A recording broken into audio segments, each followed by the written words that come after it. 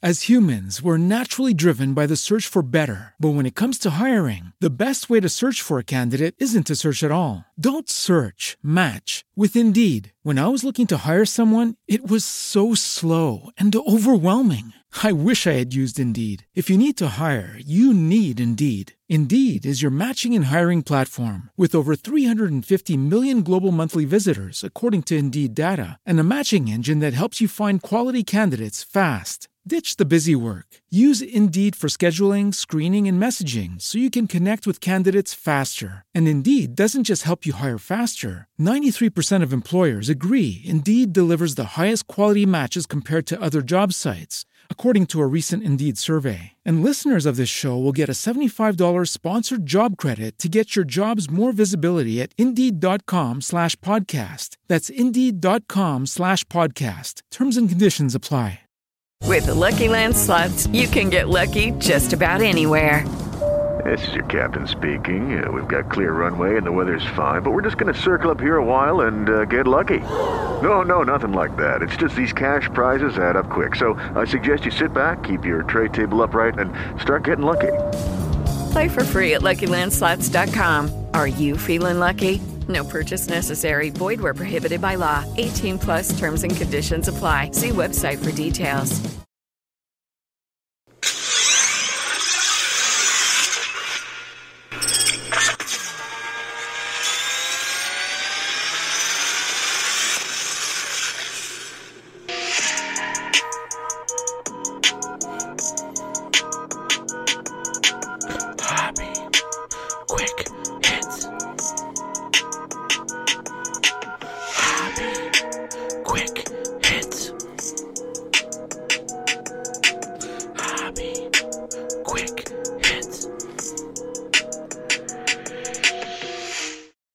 Welcome to another edition of Hobby Quick Hits, the shorter, younger brother of Sports Card Nation, where we tackle one topic in depth, get in, get out, and the shorter version of our big show. Today, I'm going to talk about vintage baseball specifically. Vintage baseball.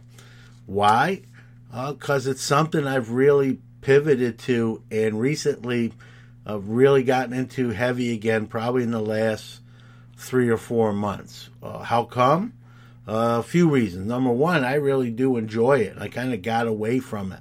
I was really into it back in my store days, had quite an inventory, and then sold a lot in my store during my store days. Still had some, but not nearly what I once did. And I always kind of missed it. I always, wanted to get into it again, but sort of got into the modern day stuff because it sells well, and had vintage in my sort of rearview mirror, but never really, jump back in again. And what really made me focus back on it is kind of what we're seeing in the hobby today is we're seeing these ultra modern cards go for crazy money. We're seeing the wax boxes go for 4 to 8 times retail once it goes live, making opening very difficult. And I still buy singles. I do open wax when I can, not as much as I used to, and that's done on purpose. But, vintage, while we've seen even that market really skyrocket too, we've seen, your bigger names, your Mantles, your Ted Williams, Willie Mays, those sort of guys bring some record-setting numbers in their own right. Hank Aaron's, Jackie Robinson's. There's still some other players from the vintage era. There's still great opportunity there to get some diamonds in the rough. And I know that's weird saying diamonds in the rough when you're talking about Hall of Fame players. These guys are in the Hall of Fame, but they're just, don't bring the same amount of money as some of those bigger names I just mentioned. But when you look at their numbers, I can make a case that they're undervalued. Who are some of those guys that might fit that description that are still great buys and you can get some great deals? I got quite a list here. Ernie Banks is a a great Hall of Famer, Chicago Cubs legend, but for some reason his cards, don't seem to bring nearly what they should. Carl Yastrzemski from the Red Sox, sort of playing in the shadow of Ted Williams, but obvious Hall of Famer in his own right. A lot of the pitchers from that era dominating in their own right, but not getting a ton of hobby love, or not as much as they should. Steve Carlton, very affordable. One of the greatest lefties to ever play the game. Tom Seaver, right? Bob Gibson, for as dominating as he was, he's, very undervalued. Another one of my favorite vintage players, Stan Musial, one of the greatest hitters ever to pick up a bat. Duke Snider, if you're a fan of my dad, Brooklyn Dodgers. Yogi Berra for being a Yankee and winning all those rings. His stuff's not crazy money, but one of the greatest catchers ever to put the glove on. Harmon Killebrew, one of my favorite players when I was a young kid, even growing up in New York City, just liked the way to play the game. I mean, his rookies can still be had fairly cheap. You go back a little further, right? You want to go back even a little further. Jimmy Fox, Hank Greenberg, they were overshadowed during the Ruth and Gehrig days, and so while they're have similar resumes, they're not on par value-wise with your Ruth and Gehrigs. But Jimmy Fox and Hank Greenberg, right? If you go to more current, they're retired in their Hall of Famers, but they're more newer, if you will. These guys are I still believe, are undervalued. The Hawk, Andre Dawson, great player defensively and offensively. Greg Maddux, arguably one of the greatest pitchers ever to take the bump. You look at his stuff. I mean, his rookie cards going for $5-10 for. He's arguably, you ask some people if you can only have one guy on the mound, in a must-win game. He's a lot of people's answers. I mean, he was a dominating pitcher. He was a dominating pitcher in the 90s. I mean, just incredible. His stuff still undervalued. And another guy, believe it or not, great player. He also played in the steroid period, but never mentioned in that group, and put up numbers, that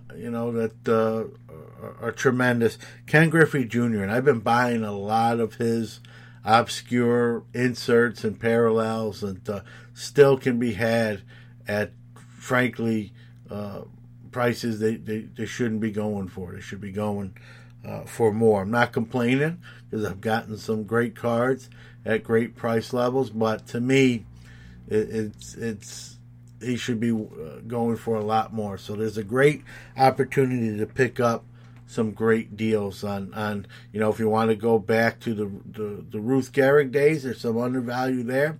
If you want to go back to the what I would call the straight vintage days, Mantle, Mays, Aaron, there's some great deals there. And then as you go into the 60s, 70s, and even the 80s, with your Dawsons and Griffeys and Maddoxes, you got a lot of potential to pick up what I would call steals and deals. And so that begs the next question, right? Well, where do you get them, right? Well, obviously you got all your major selling platforms, right? We don't have to go into those, your eBays and your other selling platforms. But I think you got to think sometimes a little outside the box, especially when it comes to vintage. Facebook Marketplace is a great sometimes place to find a steal of a deal occasionally. Especially in that 80s, 70s, and 80s bracket, if you will. Port sales on ComC. A lot of people just selling their whole, selection of a certain era. It's a great way. I bought this kind of stuff on eBay lots. I bought like vintage star lots on eBay. And sure, there's some garbagey stuff or not some premium stuff in there.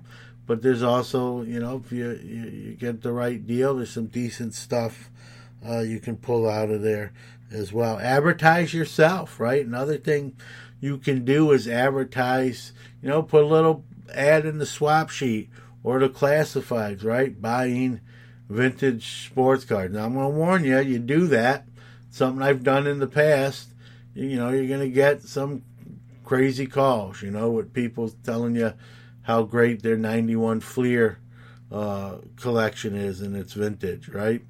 And with all due respect to 91 Fleer, right, that's not what you're ideally going to be looking for. So you have to be friendly and let them down as gently as you can. Flea markets, another great resource, folks. Go into flea markets, antique, swap meets, right? Even places you may not think, well, it's not a card show, I want to go to a card show where it's all tables of cards. Well, when you go to a card show, you're going to pay card show prices. But if you find cards in the wild in non-card show settings, I've done it myself, folks. I'm talking from experience. It's a great way to get some steals and deals. With all due respect, some of these dealers, it's not their forte, right? They're dealing with maybe furniture or, pawn shop materials, old guns, weaponry, TVs, VCRs, electronics, and someone just includes some cards in the deal, or they're just like, hey, I'm trying to get rid of these, give me $5, right?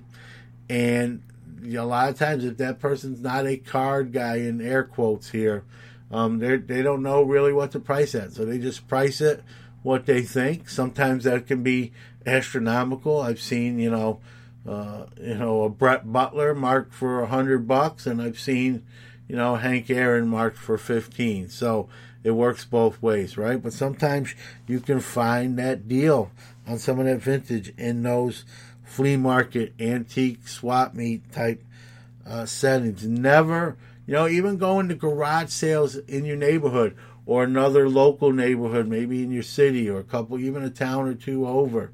You never know what you might find, right? We see Gary Vee, does video recordings of doing that. He doesn't have to do it. It's just that thrill of the chase, the thrill of the hunt. And there's something to be said about that too, right? When you find a deal like that, you're proud of yourself. Like, man, I found that before someone else did. And you pat yourself on the back. Hey, that's cool. That's half the fun. So don't sleep on vintage. Don't think that the ship has sailed. It hasn't. There are some great deals. I can tell you the last month I've gotten some really, really cool deals. And another item that I've been buying, I'm going to do actually a whole episode on Hobby Quick Hits about it, is the exhibit cards from the 40s, 50s, and 60s. Exhibit cards are a little bit bigger by the exhibit company. Nothing on the backs, no writing, no stats. A lot of fakes out there. Got to be careful with these, but they're a lot of them are very affordable. If you get some good condition ones, they also can be gradable. So look into exhibits as a good way and an affordable way to add some great names of the past to your collection, and that's fun. I've been doing this almost 40 years, and I think I enjoy. I got a confession, if you want to call it that. I think I enjoy buying vintage. Now, I love all cards, but there's something to be said. I think I enjoy buying vintage more because I think it's a little trickier. I think it's harder to find. It's harder to find at a decent price. It's less prevalent. A lot of, you got to weed through a lot of weeds to get to the good plants, you know what I mean? And so there's something to be said. I really do enjoy it, I think, when I really think about it, even more so than the modern stuff that I do. And I do a lot of modern stuff, too. I'm not, besmirching that. I'm just saying the vintage stuff seems to bring me more joy. It's why I'm starting to head that direction. I'm going to be going to the Dallas show here in May, and one of my goals, besides meeting all my friends at a hobby and hanging out with them, which is fun in itself, but one of my goals with going around to that show is really to focus on vintage and looking at, vintage stuff and buying that stuff. Going through boxes where the cards are not even out necessarily in the showcase and maybe finding some diamonds in the rough that way. I can tell you from someone who sells at shows, I put out those $1 and $2 and $5 boxes, and when I don't get to it for a while and people hand me a $5 card that now is like red hot and the card's $30, $40, $50, right? And I honor my price. That's, hey, good catch by you.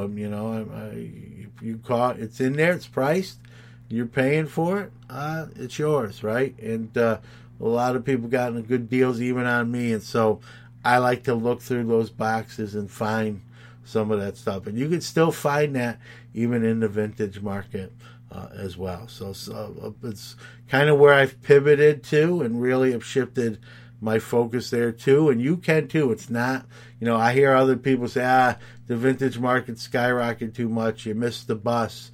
You didn't miss the bus. The bus is coming back around, making its daily rounds. So get on the bus. Check out vintage. It's a great opportunity, and it can be a lot of fun if you have fun with it. So with that being said, we're going to wrap up this episode. Thanks for listening, and we'll see you next time on Hobby Quick Hits. We're going to play our national ad, followed by our social media handles, but we'll see you very soon. I do wish we could chat longer, but I'm having an old friend for dinner. Bye. As humans, we're naturally driven by the search for better. But when it comes to hiring, the best way to search for a candidate isn't to search at all. Don't search, match with Indeed. When I was looking to hire someone, it was so slow and overwhelming. I wish I had used Indeed. If you need to hire, you need Indeed. Indeed is your matching and hiring platform with over 350 million global monthly visitors, according to Indeed data, and a matching engine that helps you find quality candidates fast. Ditch the busy work. Use Indeed for scheduling, screening, and messaging so you can connect with candidates faster. And Indeed doesn't just help you hire faster. 93% of employers agree Indeed delivers the highest quality matches compared to other job sites, according to a recent Indeed survey. And listeners of this show will get a $75 sponsored job credit to get your jobs more visibility at Indeed.com/podcast. That's Indeed.com/podcast. Terms and conditions apply. With the Lucky Land Slots, you can get lucky just about anywhere. This is your captain speaking. We've got clear runway and the weather's fine, but we're just going to circle up here a while and get lucky. No, nothing like that. It's just these cash prizes add up quick. So I suggest you sit back, keep your tray table upright, and start getting lucky. Play for free at LuckyLandSlots.com. Are you feeling lucky? No purchase necessary. Void where prohibited by law. 18+ terms and conditions apply. See website for details.